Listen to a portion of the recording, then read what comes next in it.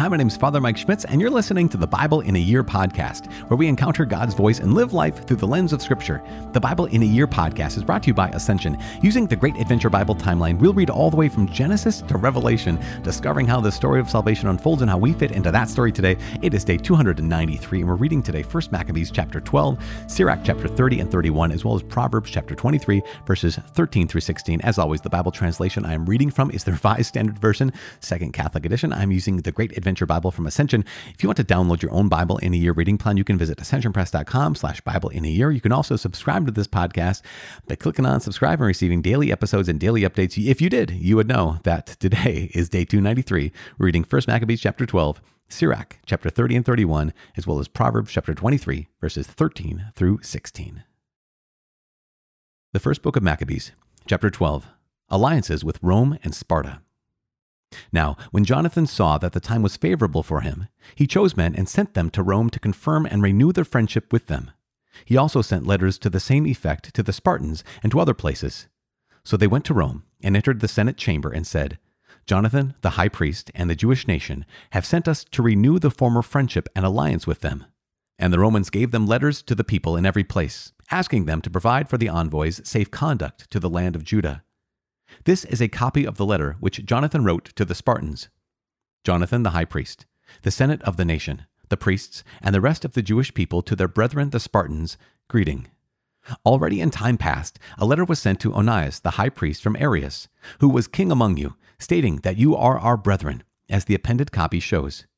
Onias welcomed the envoy with honor and received the letter, which contained a clear declaration of alliance and friendship. Therefore, though we have no need of these things, since we have as encouragement the holy books which are in our hands, we have undertaken to send to renew our brotherhood and friendship with you, so that we may not become estranged from you, for considerable time has passed since you sent your letter to us. We therefore remember you constantly on every occasion, both in our feasts and on other appropriate days, at the sacrifices which we offer and in our prayers, as it is right and proper to remember brethren. And we rejoice in your glory. But as for ourselves, many afflictions and many wars have encircled us. The kings round about us have waged war against us. We were unwilling to annoy you and our other allies and friends with these wars, for we have the help which comes from heaven for our aid. And we were delivered from our enemies, and our enemies were humbled. We therefore have chosen Numenias, the son of Antiochus, and Antipater, the son of Jason, and have sent them to Rome to renew our former friendship and alliance with them. We have commanded them to go also to you and greet you and deliver to you this letter from us concerning the renewal of our brotherhood. And now, please send us a reply to this. This is a copy of the letter which they sent to Onias. Arius, king of the Spartans, to Onias the high priest, greeting. It has been found in writing concerning the Spartans and the Jews that they are brethren and are of the family of Abraham. And now that we have learned this, please write us concerning your welfare. We, on our part, write to you that your cattle and your property belong to us and ours belong to you. We therefore command that our envoys report to you accordingly. Further campaigns of Jonathan and Simon. Now Jonathan heard that the commanders of Demetrius had returned with a larger force than before to wage war against him. So he marched away from Jerusalem and met them in the region of Hamath, for he gave them no opportunity to invade his own country. He sent spies to their camp, and they returned and reported to him that the enemy were being drawn up in formation to fall upon the Jews by night. So when the sun had set, Jonathan commanded his men to be alert and to keep their arms at hand so as to be ready all night for battle, and he stationed outposts around the camp. When the enemy heard that Jonathan and his men were prepared for battle, they were afraid and were terrified at heart, so they kindled fires in their camp and withdrew. But Jonathan and his men did not know it until morning, for they saw the fires burning. Then Jonathan pursued them, but he did not overtake them, for they had crossed the Eleutherus river. So Jonathan turned aside against the Arabs, who are called Zabadeans, and he crushed them and plundered them. Then he broke camp and went to Damascus, and marched through all that region.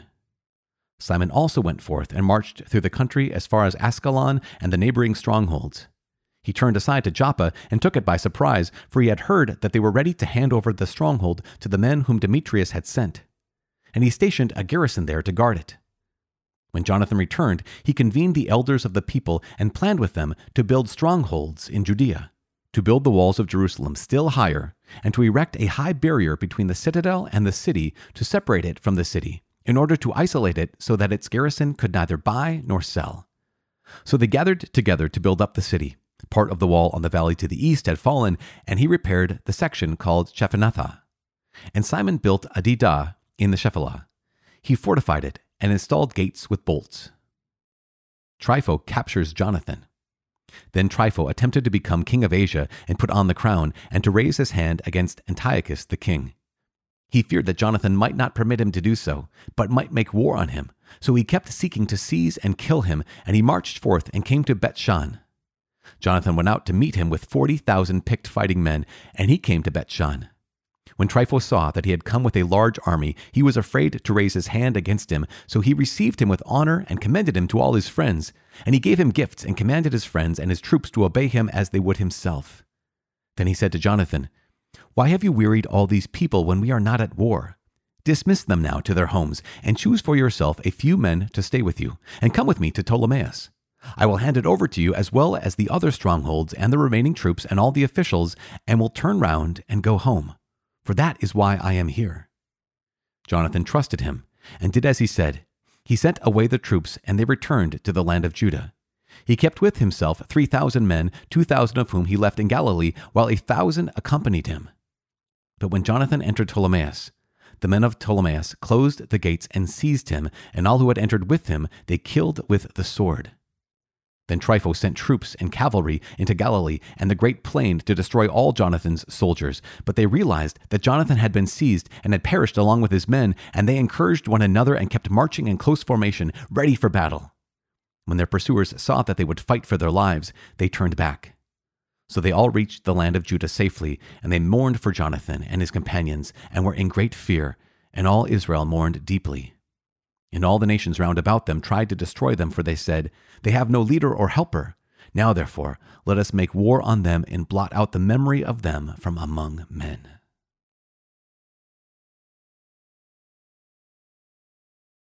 The Book of Sirach, chapter 30. Discipline of children, right attitudes. He who loves his son will whip him often, in order that he may rejoice at the way he turns out. He who disciplines his son will profit by him, and will boast of him among acquaintances. He who teaches his son will make his enemies envious, and will glory in him in the presence of friends. The father may die, but yet he is not dead, for he has left behind him one like himself. While alive he saw and rejoiced, and when he died he was not grieved. He has left behind him an avenger against his enemies, for one to repay the kindness of his friends. He who spoils his son will bind up his wounds, and his feelings will be troubled at every cry. A horse that is untamed turns out to be stubborn, and a son unrestrained turns out to be willful. Pamper a child, and he will frighten you. Play with him, and he will give you grief.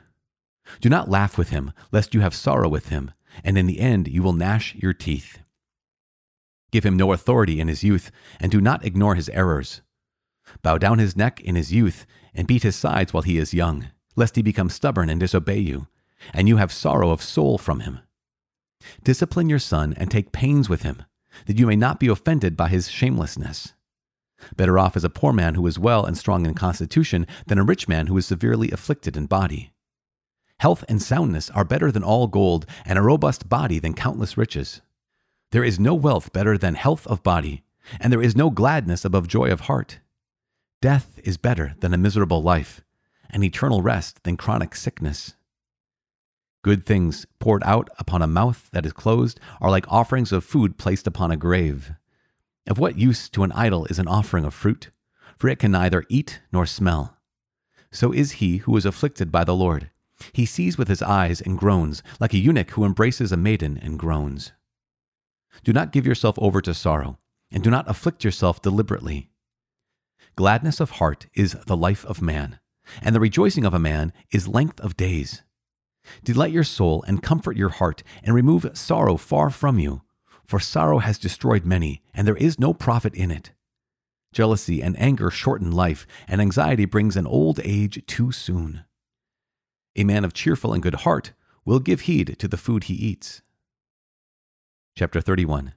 Right conduct. Wakefulness over wealth wastes away one's flesh, and anxiety about it removes sleep. Wakeful anxiety prevents slumber, and a severe illness carries off sleep. The rich man toils as his wealth accumulates, and when he rests, he finds himself with his dainties. The poor man toils as his livelihood diminishes, and when he rests, he becomes needy. He who loves gold will not be justified, and he who pursues money will be led astray by it. Many have come to ruin because of gold, and their destruction has met them face to face. It is a stumbling block to those who are devoted to it, and every fool will be taken captive by it. Blessed is the rich man who is found blameless, and who does not go after gold. Who is he? And we will call him blessed, for he has done wonderful things among his people. Who has been tested by it and been found perfect, let it be for him a ground for boasting. Who has had the power to transgress and did not transgress, and to do evil and did not do it. His prosperity will be established, and the assembly will relate his acts of charity. Are you seated at the table of a great man? Do not be greedy at it, and do not say, there is certainly much upon it. Remember that a greedy eye is a bad thing. What has been created more greedy than the eye? Therefore it sheds tears from every face. Do not reach out your hand for everything you see, and do not crowd your neighbor at the dish. Judge your neighbor's feelings by your own, and in every matter be thoughtful. Eat like a human being what is set before you, and do not chew greedily, lest you be hated. Be the first to stop eating for the sake of good manners, and do not be insatiable, lest you give offense. If you are seated among many persons, do not reach out your hand before they do. How ample a little is for a well-disciplined man. He does not breathe heavily upon his bed. Healthy sleep depends on moderate eating. He rises early and feels fit. The distress of sleeplessness and of nausea and colic are with the glutton. If you are overstuffed with food, get up in the middle of the meal, and you will have relief. Listen to me, my son, and do not disregard me, and in the end you will appreciate my words. In all your work be industrious, and no sickness will overtake you. Men will praise the one who is liberal with food, and their testimony to his excellence is trustworthy. The city will complain of the one who is miserly with food, and their testimony to his miserliness is accurate. Do not aim to be valiant over wine, for wine has destroyed many. Fire and water prove the temper of steel, so wine tests hearts in the strife of the proud. Wine is like life to men, if you drink it in moderation. What is life to a man who is without wine? It has been created to make men glad. Wine drunk in season and temperately is rejoicing of heart and gladness of soul. Wine drunk to excess is bitterness of soul, with provocation and stumbling. Drunkenness increases the anger of a fool to his injury, reducing his strength and adding wounds. Do not reprove your neighbor at a banquet of wine, and do not despise him in his merrymaking. Speak no word of reproach to him, and do not afflict him by making demands of him. The book of Proverbs, chapter 23, verses 13 through 16. Do not withhold discipline from a child. If you beat him with a rod, he will not die. If you beat him with the rod, you will save his life from Sheol. My son, if your heart is wise, my heart too will be glad. My soul will rejoice when your lips speak what is right. Father in heaven, we give you praise and glory. Thank you so much for this gift. Thank you for your word. Thank you for revealing your heart to us. And gosh, God, you are a good dad, and you discipline us. Help us to receive correct and right discipline. Help us to offer correct and right discipline when it is our responsibility to do so. In Jesus' name we pray. Amen. In the name of the Father, and of the Son, and of the Holy Spirit. Amen. We're coming back to that discipline thing in just a second, because it was kind of a theme in both Sirach and in Proverbs today. So it's kind of like the Lord's trying to tell us something. But first, Maccabees. First Maccabees chapter 12 was today. And gosh, okay, once again, like we mentioned yesterday, is all the other narrative books of the Bible, all the other historical books of the Bible, they tell us the point. Here is what you need to pay attention to. Here is how God is acting in this. And yet, here in First Maccabees, it is just telling us the details. It's just giving us the data. And the data is people in power want to stay in power. And not everyone in power who says they're trustworthy is actually trustworthy. And so we have not only, the alliance with the Spartans and renewal of the alliance with the Romans, but you also have Jonathan's death at the hand of Trypho. And you have Simon tomorrow in chapter 13. Simon is going to take command of the Maccabees, and he's going to, so remember where there's Judas and his brother Jonathan and another brother Simon are going to be the ones who are kind of continuing to lead this battle and fighting the people around them. Oh, gosh. Okay. So let's take the step. Let's go back to chapter 30 of Sirach, verse 1. He who loves his son will whip him often in order that he may rejoice at the way he turns out. He who disciplines his son will profit by him and will boast of him among his acquaintances. He who teaches his son will make his enemies envious and will glory in him in the presence of friends. Now, one of the things we have to recognize, and also Proverbs says what? Do not withhold discipline from a child. If you beat him with a rod, he won't die. Like basically, hey, it's going to be fine. It's not going to kill him. Now, let's keep this in mind, that there is a difference between discipline. There's a difference between spanking someone, as we know this, with the rod, here's all the things, and beating up, right? There's a difference between discipline and destruction. There's a massive difference. And whenever, it's kind of like the ways in which when the Bible talks about, again, there's times of slavery in the Bible. And when the Bible's talking about slavery, it's not talking about this kind of chattel slavery where you own the property, the person as property. Never talking about that. Well, unless it's one of the oppressive nations around Israel. But even slavery in Israel is not slavery. It is more like indentured servitude, where after 7 years you get set free and you're working actually for a point. You're not owned by a person. You are simply working for them and they're caring for you. And so it's a whole different kind of thing. So same kind of thing when it comes to discipline, when it comes to sparing the rod, spoiling the child, this whole kind of a situation. It is not beating a child. This is discipline. And we have to, if that's tough for us to wrap our minds around, then we need to fight for it, because this is the whole point. The whole point is offering one's child or one's children discipline, not beating them up. Okay, keep that in mind. That is never the case. Never, ever the case. Because why? The discipline is oriented towards the child's growing up to be a good human being. This is one of the roles of parents, is to help the children become a good human being. Now, it could be the situation where you say, okay, but in this day and age, we don't necessarily beat anyone or spank anyone. It might be a timeout kind of a situation. Great, phenomenal. That's awesome. That is great. And if that works, that is completely wonderful. Again, keep this in mind. The Bible's not encouraging beating up or injuring another human being, one's child, for the sake of discipline. But it is saying we have to teach our kids. We have to teach our children. Why? Again, the point is not so that you are able to vent your anger out on your child. That's awful. The point is there are pieces in us that need to be shaped.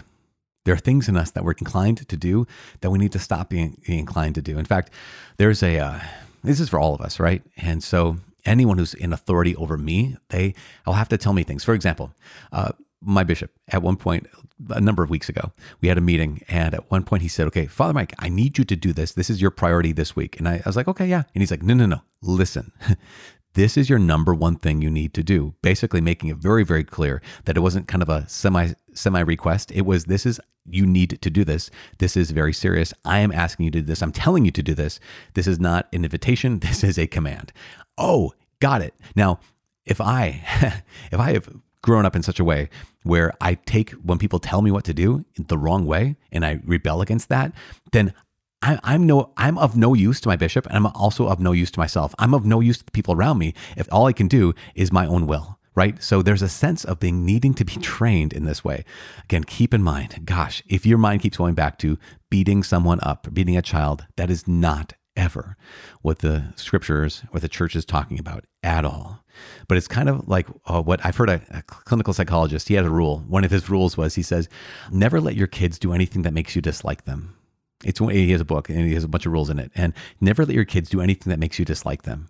And at first glance, that rule sounds really strange. You're like, wait, is that even possible? And he points out, he says, yes, in my clinical practice, I've seen very many patients or parents who end up resenting their children because they haven't corrected them. They've let them get away with so many things that here's what happens. Not only do you dislike your children, but here is the next thing, is if you let your child get away with things that make you dislike them, what happens when they are out in the world where people don't have to love them, right? People don't have any natural affection for them. Here's what happens, he says. He says, on the playground with their peers, they're isolated because no one wants to play with a kid who's a brat, right? No one wants to play with a kid who is incapable of thinking of someone else or sharing or whatever the thing is. So the goal is not just, I don't like this behavior in my child. I want them to behave the way I want them to behave.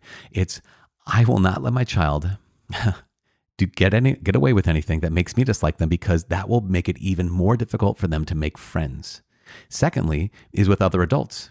What happens is if one's child is unlikable, right, because they just get away with whatever, then other adults will smile at them, pat them on the head, and can't wait to get away from them. And the child will see, oh, that's what adults are like. They're fake. They just smile, but they don't really care.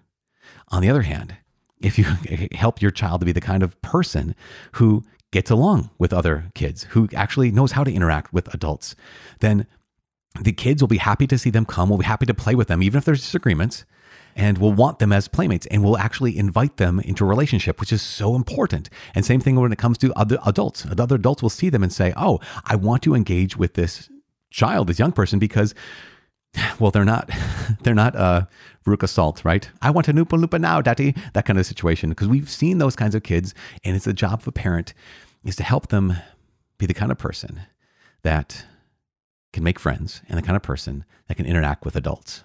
They can engage with the world around them. Does that make sense? And that's the whole point. And also to be a virtuous human being. That's also the other point. Does that make sense? I hope that makes sense, because it makes sense to me. And so whether that's through the rod or we had a paddle when we were growing up, those paddle ball games, that's what my mom used to spank us with. It just stung a little bit, right? No damage is done. It's just kind of like a little sharp little thing. But also it was the threat of that was more than anything. She had the little paddle ball game, between, we had cupboards that had little, knobs to open the cupboard doors, and she put it in between those two knobs like a little holster, and she'd walk when we were acting up during supper or something, she'd walk over to that area. She didn't have to pick it up. She just walked over to the general area that the paddle was at, and we're like, oh, here she comes, there she goes, she's going to get the paddle, and we just calmed down. It worked for us. But I know my siblings, they have timeouts. They rarely, I don't know if I've ever seen them spank their kids, and they have really, really great kids, because whatever it is, the point is discipline is good for us. It doesn't have to be physical violence. It can simply be that timeout, simply be, here's the consequences of your actions. Because why? Because I discipline you now, and it costs you as a parent, right? As a parent, I discipline you now so that later on you can be the kind of person who, here Scripture says, doesn't go to hell, but you can be the kind of person who has the virtue needed to help the people around you and help yourself, because you recognize that discipline is oriented towards success in the future. That's what it's supposed to be, at least, even though many of us have experienced not that kind of discipline. Anyways, I'm rambling on for not enough time here, because I think I want to keep making sure that you don't think I'm advocating in any way, shape, or form beating up people, including your children. Don't beat your children. That is horrible. And here's the thing. I'm laughing at this only because I'm separated from it, and I'm trying to say this is not what I'm saying.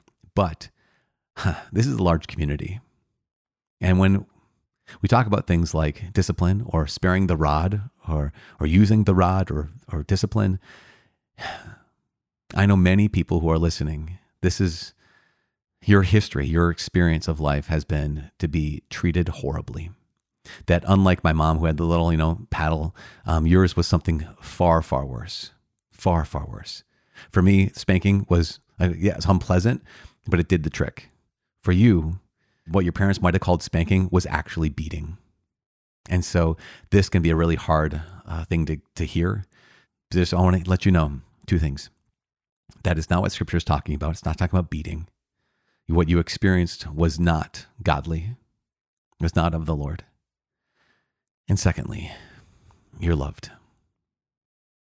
What you experienced was not from the Lord. Was from a broken human being, maybe doing their best, maybe doing their very best to quote unquote raise you right. But that's not the Lord's way.